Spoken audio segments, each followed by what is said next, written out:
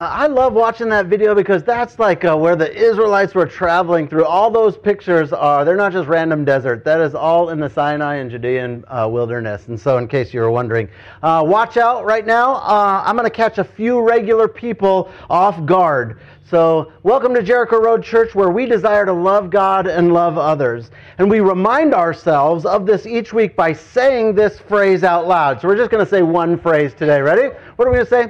I love God and I love others. Ooh, that was different, right? Okay. So we'll see if we like that. Yeah, I know. Tommy was already protesting in the back. He said McDonald's doesn't change their I'm loving it phrase, and you shouldn't change yours either. But I don't know. We'll see. Give it a try. I kind of want to stay stuck in everything. But what a blessing it is for me to be at church this morning. Last week we began this series called Lessons, Lost Lessons, whatever it's called, right, Pastor Peter?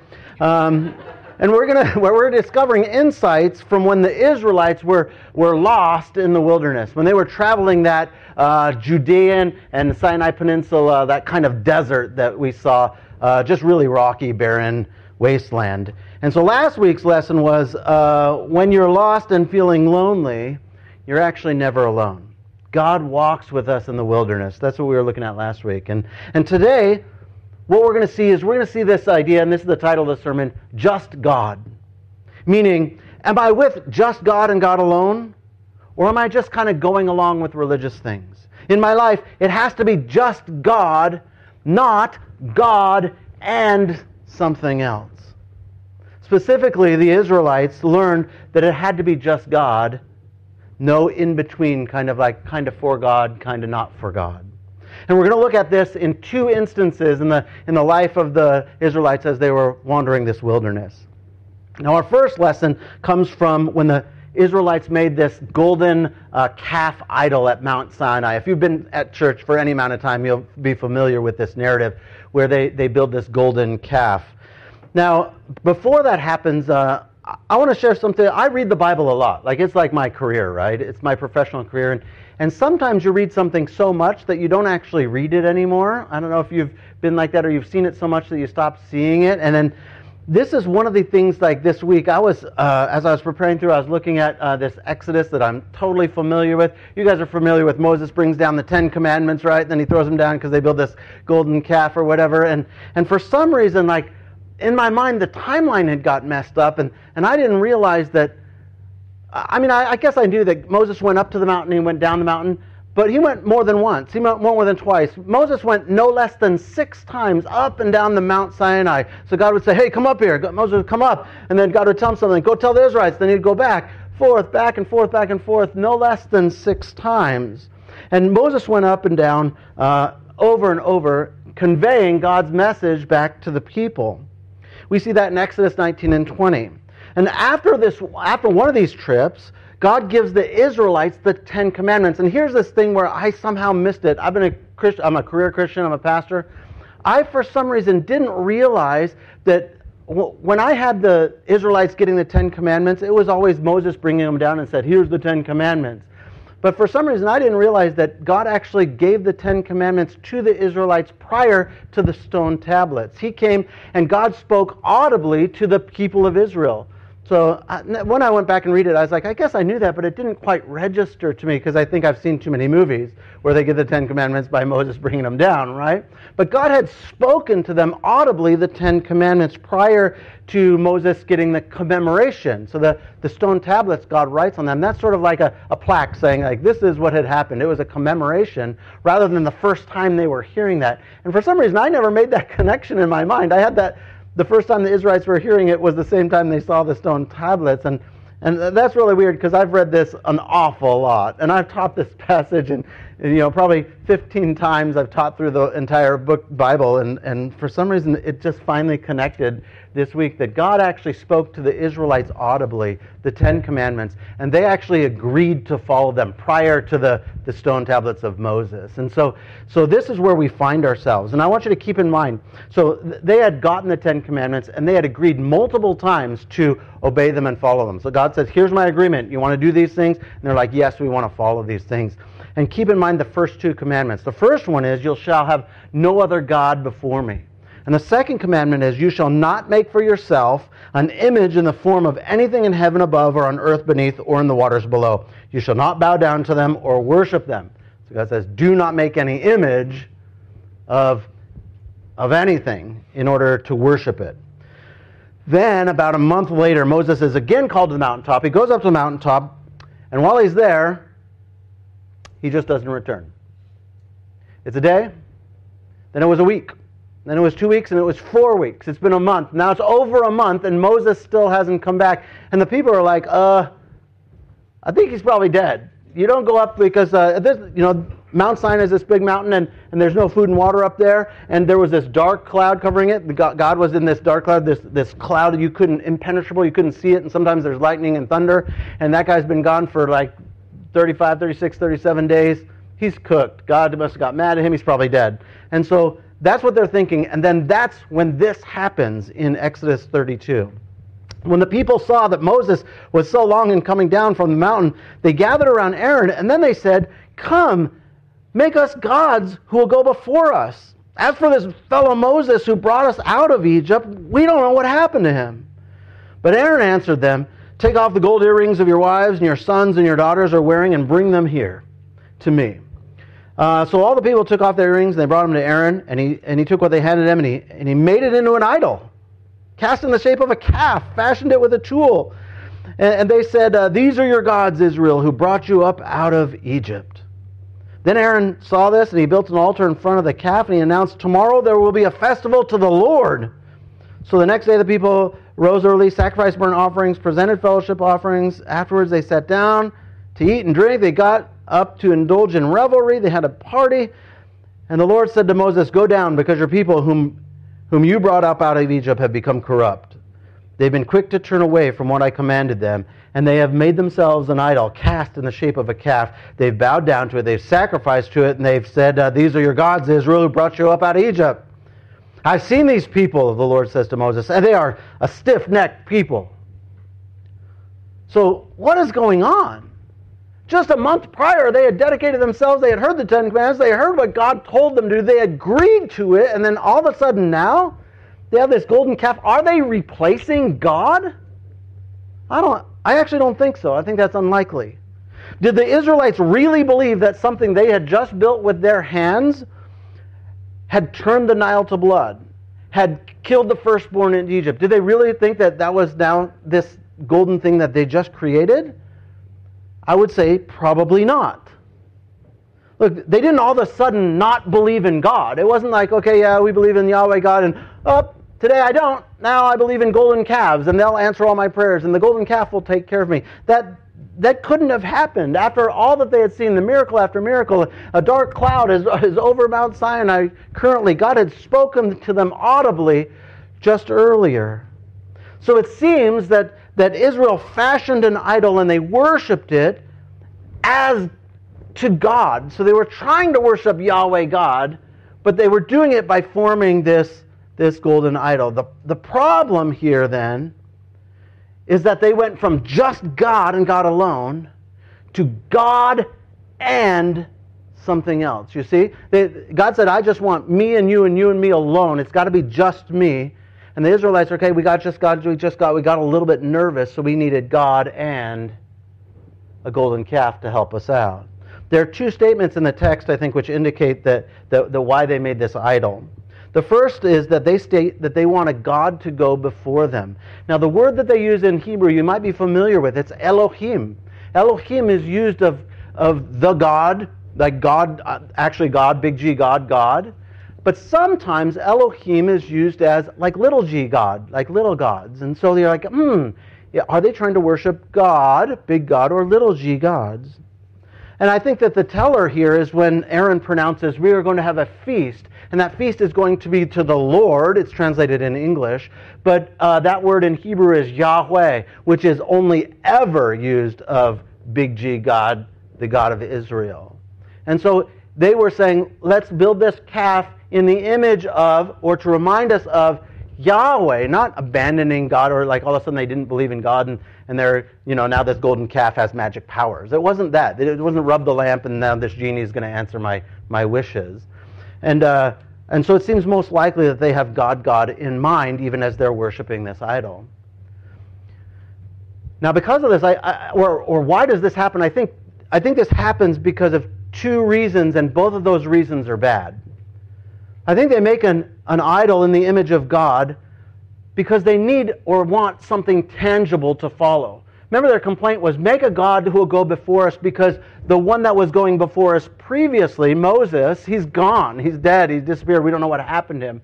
And so we need to, or want to follow someone to lead us into where God wants us to go next. And so that seems to be one of the reasons they choose to have an idol. And the other one is I think they fall back into their old spiritual habits of Egypt.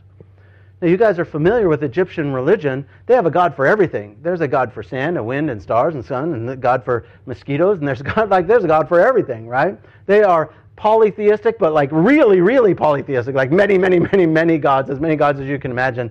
That's how many they have. And so that's a very common feature in all of the religions in the ancient Near East, multiple gods. And so what they would do is they would construct an image to remind them of the God that they were trying to worship. So if they were trying to worship the God of the sun, they would create an image that would remind them of that. If they were trying to worship the Beatles God, they would, not the band, but the bug, they would create a beetle, and they would worship that as a reminder of the God that they were worshiping. And so that was really common from this 400-year captivity that they were living in. That was how they navigated sort of spiritually and religiously. So they didn't abandon their belief in God. Rather, they supplemented it with something that they thought would work right now. They knew that God had explicitly commanded them, don't make an idol, don't fall back into your previous way of spirituality, don't fall back into the cultural way that the culture has supernatural or spiritual things, but do it a different way. And so even though they knew they weren't supposed to, they quite easily fell back into their old habits. See, Moses had disappeared, and this just God thing didn't seem to be working out. And so they went with plan B. They fell back into their old patterns of thinking. They sort of fudged the rules a little bit, right? To do what seemed best for them. Like, because Moses is gone, we got to do something. We need to be reminded of God. We need His favor, so let's do this kind of other thing. So they went from just God to God and something else. Now, the second reason the text tells us that these people did this was it comes from a statement of God. God tells us that these people, they are a stiff-necked people. God says, I'll tell you something about those folks. They're stiff-necked. Now, stiff-necked just means stupid and stubborn. That's all it means. He says they are stupid and stubborn. They want it their way, and they want it now. They're like the girl from the Oompa Loompas, right? She wants it, I want it, Daddy, and I want it now. That's exactly what God says. That's the kind of people we're talking about. They weren't patient. They wouldn't wait. They wanted it now. Now, I'm thinking about this kind of idea, and I hate to say it, it seems incredibly similar to American Christianity and what idol worship would look like for us. See, I don't think idol worship for us would ever be like, hey, let's get this statue, and I'm going to pray the statue, and I think the magic statue is going to give me stuff. I don't think that would ever happen to American Christianity, or sort of America culturally. It just wouldn't happen here. That's not what it looks like for us. It's not that we would reject the belief in God or the supernatural or heaven. Almost all people in America say, yeah, there's a heaven, and almost all people in America say, yes, there's God. So it's not that they've rejected God, it's that we want God on our terms. See, we don't want just God, we want God and something else. When we turn to idols, it's not out of disbelief, but it's out of a need to have some control in our life, to have tangible things to help bring security to us rather than the intangible God. Things like comfort or money. Look, I'm not greedy. I just want enough so I can be comfortable and I can be secure. See, we can't just trust God. We need God and a savings account, God and a retirement account, God and something else. See, I think idol worship is easy. Non-believers, they have idols in other countries for false gods, Hinduism and and Islam and that sort of stuff. But believers have idols along with the correct God. See, believers, we acknowledge the spiritual and the supernatural, but we want it on our terms. And so we look very much like the Israelites.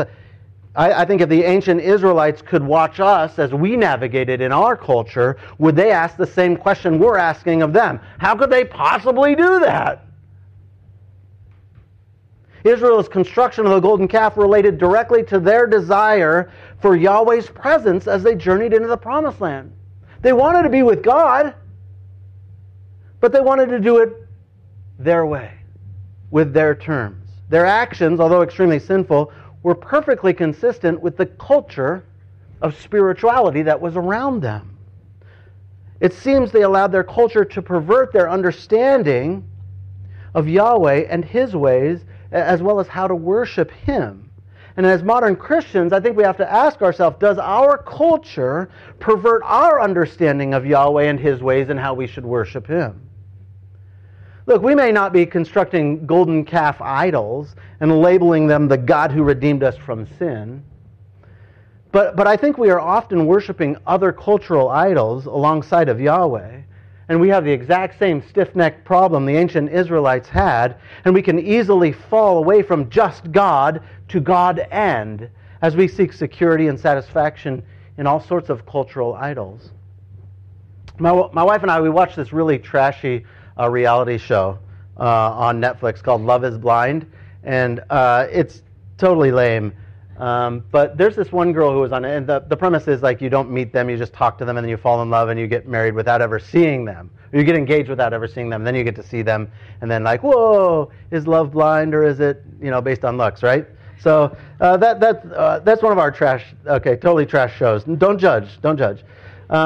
But there's this girl on here. So there was this girl on one of the seasons. She was like, and we love it. When we first saw her, she's like, the most important thing to me is God. She's like, God's the most important. He's number one in my life. And we're like, oh, she's really awesome. We really like this girl. I hope she finds a connection. And then like the next episode, she's like talking about all of her sexual exploits. And she was talking about like, oh yeah, if we get together, we'll do this and this. And I was like, wait, didn't you just say like, you literally said that the most important thing was God, and then after she has this sort of sexual conversation with some guy, she goes, yeah, but what's most important to me is God, and blah, blah, blah. And I was like, really? Because, man, I read the Bible differently than that. Like, I wonder if she has God and something else, right? God is the most important, and I also like these other things, and I totally judged her, so that was good on my part.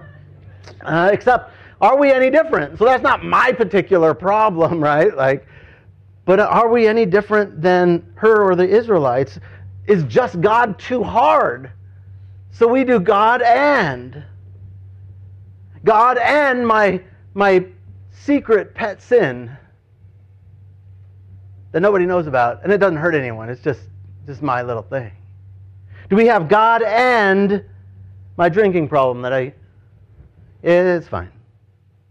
Do we have God and my personal desires? God and my comfort? God and my need to control? God and whatever fill in the blank is idol for you?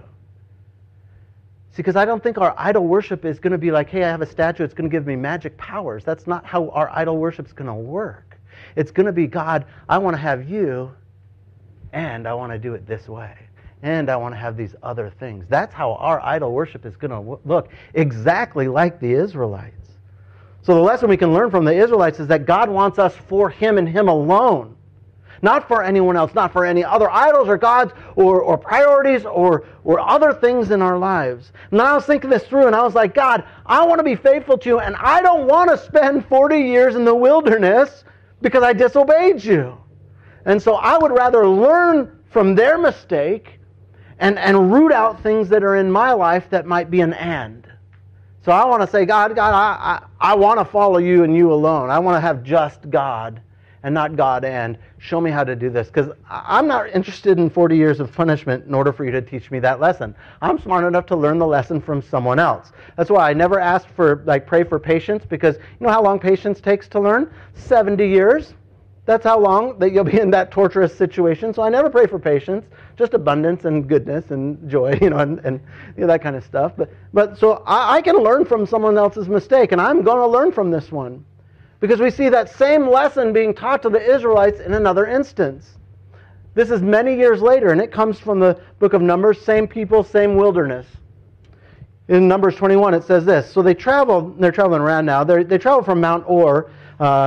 Be careful how you say that one. Mount Or, of course, along the route to the Red Sea to go around Edom. But the people grew impatient on the way, and they spoke against God and against Moses, and they said, "Why have you brought us up out of Egypt to die in the wilderness? There's no bread, there's no water, and we detest this miserable food." That miserable food is that miraculous manna that was appearing every single day and feeding them without like miraculous, supernatural manna bread. That's the one they're complaining about.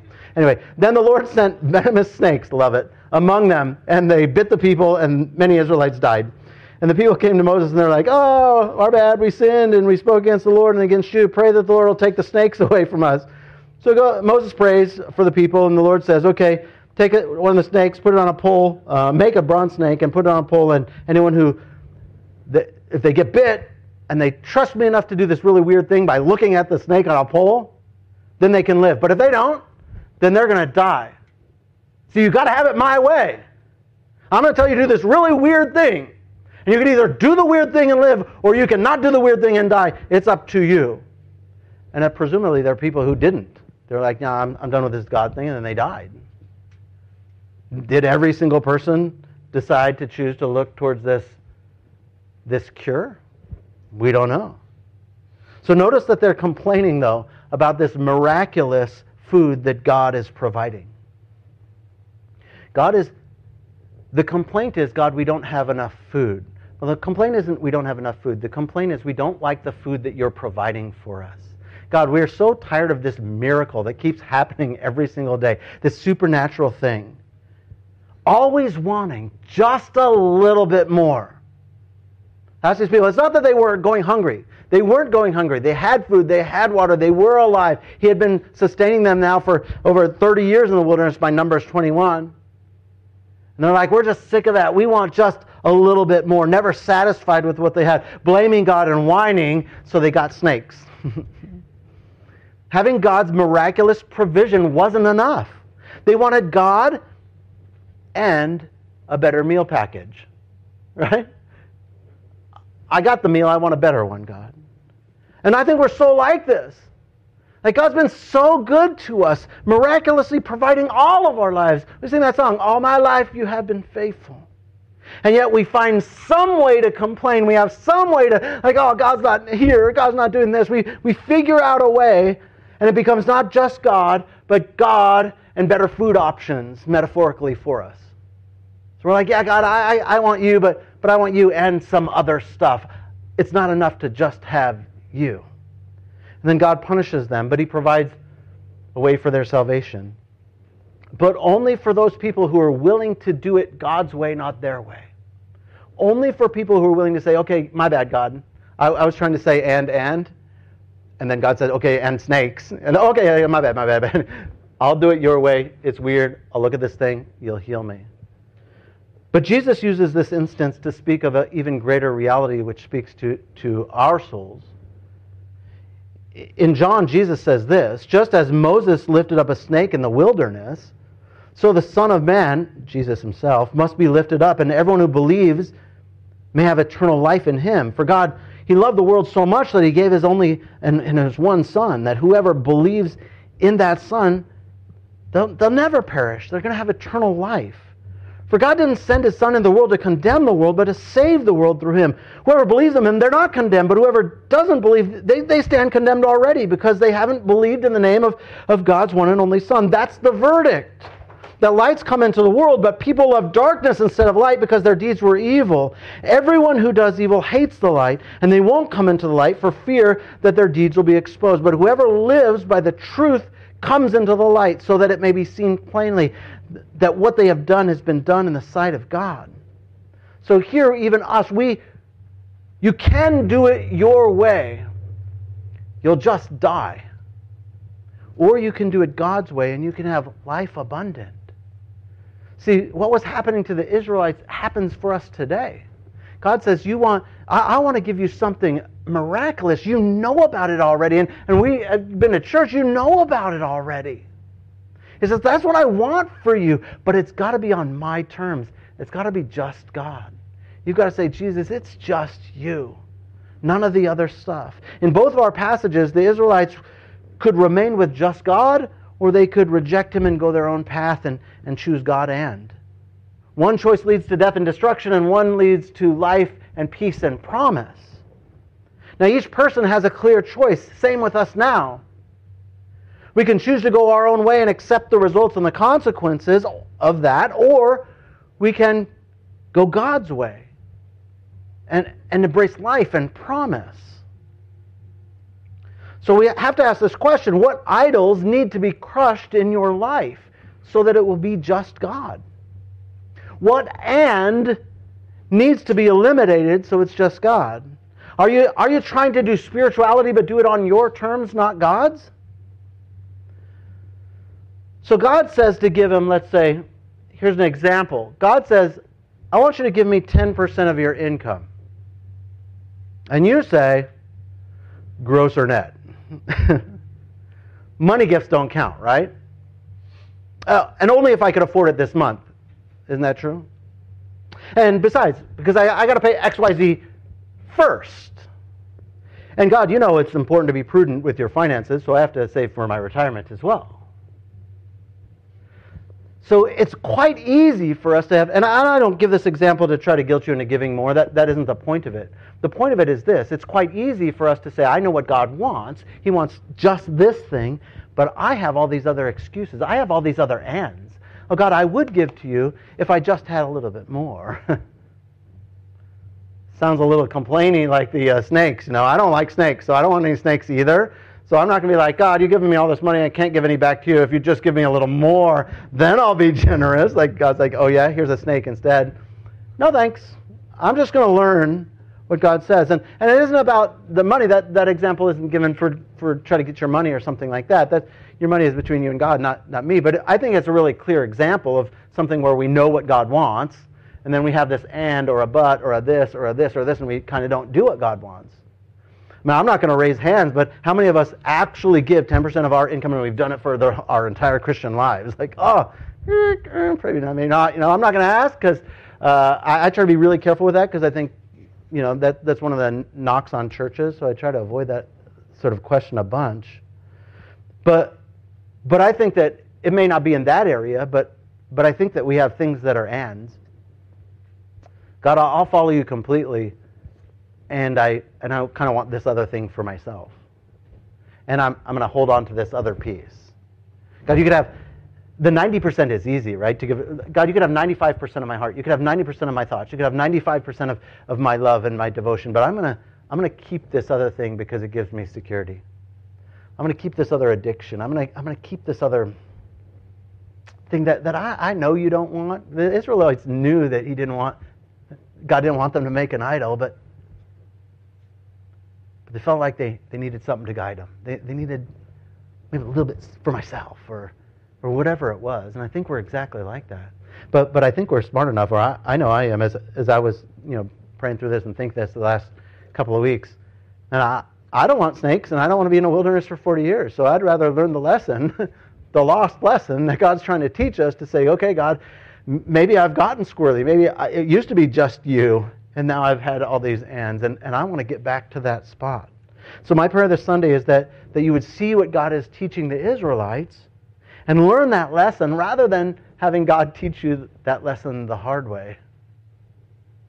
And so God gives us a clear distinction. It's either just God or God and, but you can't have both.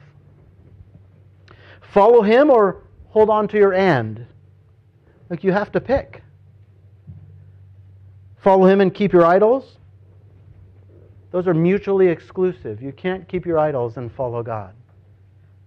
So let's take a moment, and I want to invite you to just do this with me. I'm going to put out there. Let's take a moment and let go of our and. What's your and? Take a moment and just pray and say, God, I've got an and. I know it's supposed to be just God, but I've got you, God, and something else. And now let's take a moment to just reconnect and recommit to just God.